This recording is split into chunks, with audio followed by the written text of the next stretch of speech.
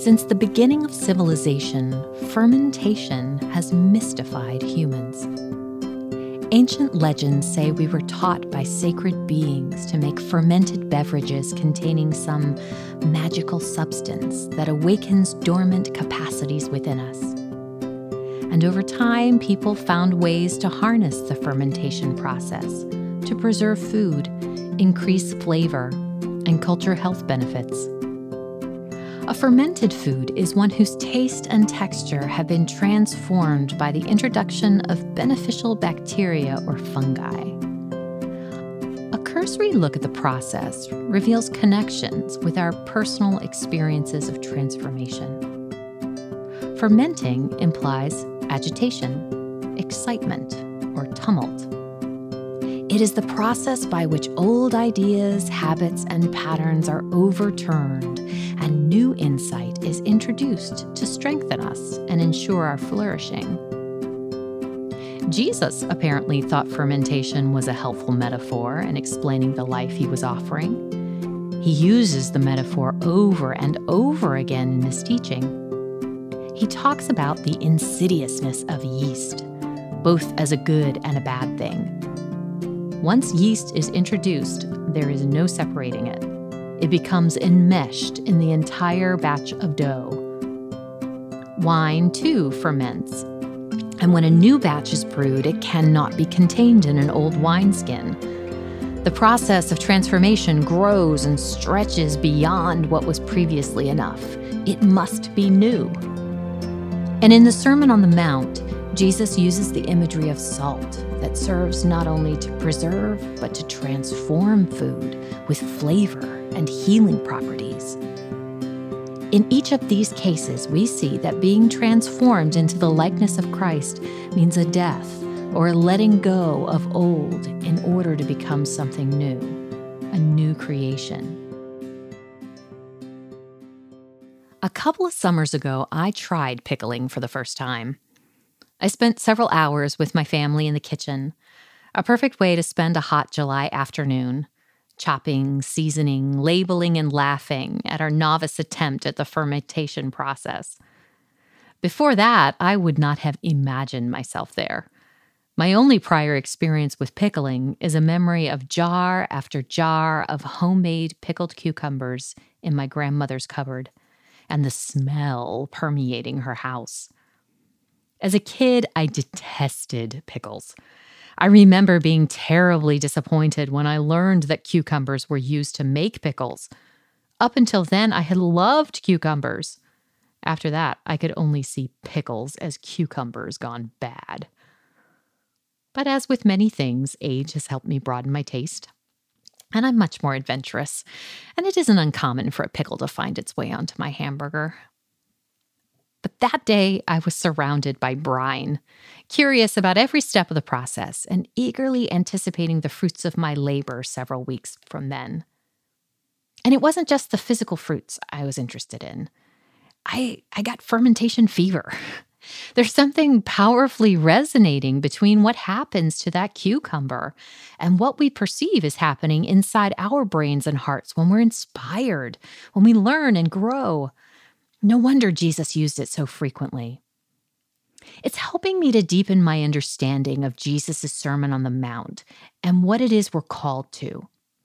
Many of us find it challenging to balance the ethical requirements for righteousness and perfection Jesus prescribes with a deep longing to experience the grace of unmerited forgiveness and love he promises. How can we avoid the Pharisaical trap of perfectionistic thinking, making us lose sight of the intention of the law, while at the same time ensuring that we aren't going off the tracks and just indulging our personal desires without serious integration of Jesus' teaching?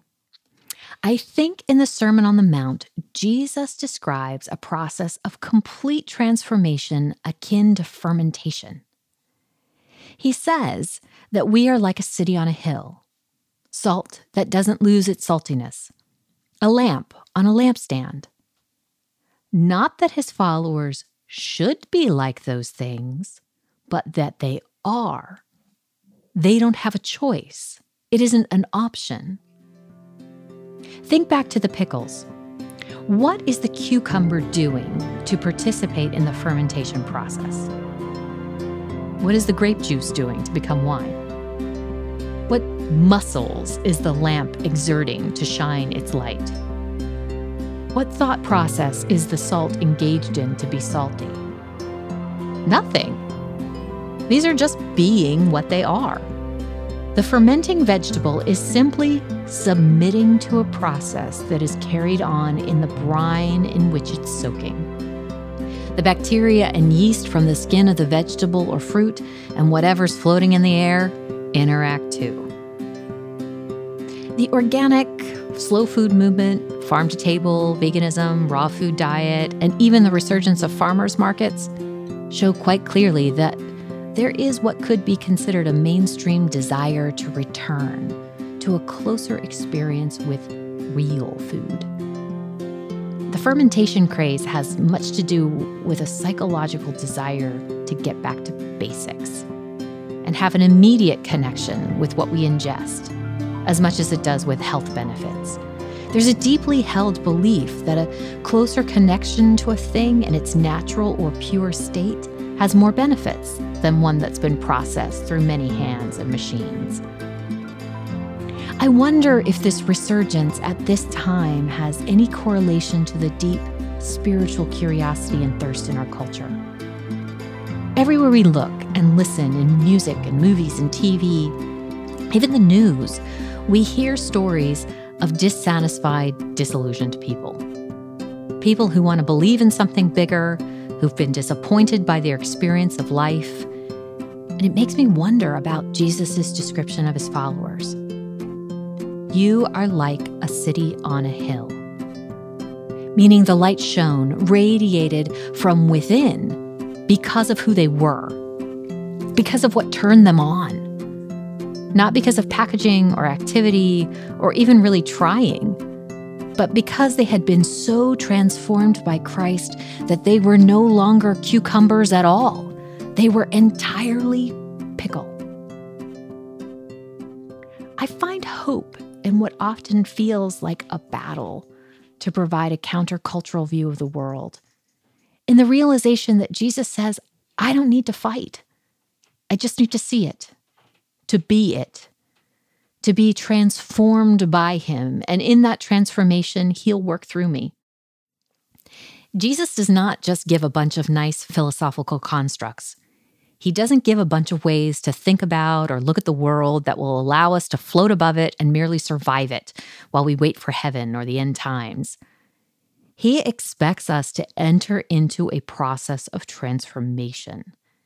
He expects us to act, or more accurately, submit ourselves to allow God's will to transform our own. Soaking as opposed to fixing.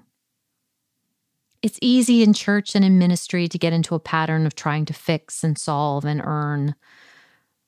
Our obsession with church growth and strategies surrounding how we do worship and greet visitors and engage the world, and I understand why these things are there, but they aren't really working all that well. We're not the primary influence on our culture. We aren't even close. What if we turned our focus to being steeped and transformed by God's will? What if we spent hours and energy imagining what the world would be like when God's kingdom is fulfilled? What if we weren't confused and unsure, fighting to get it right, and instead believed Jesus as much as we believe in him?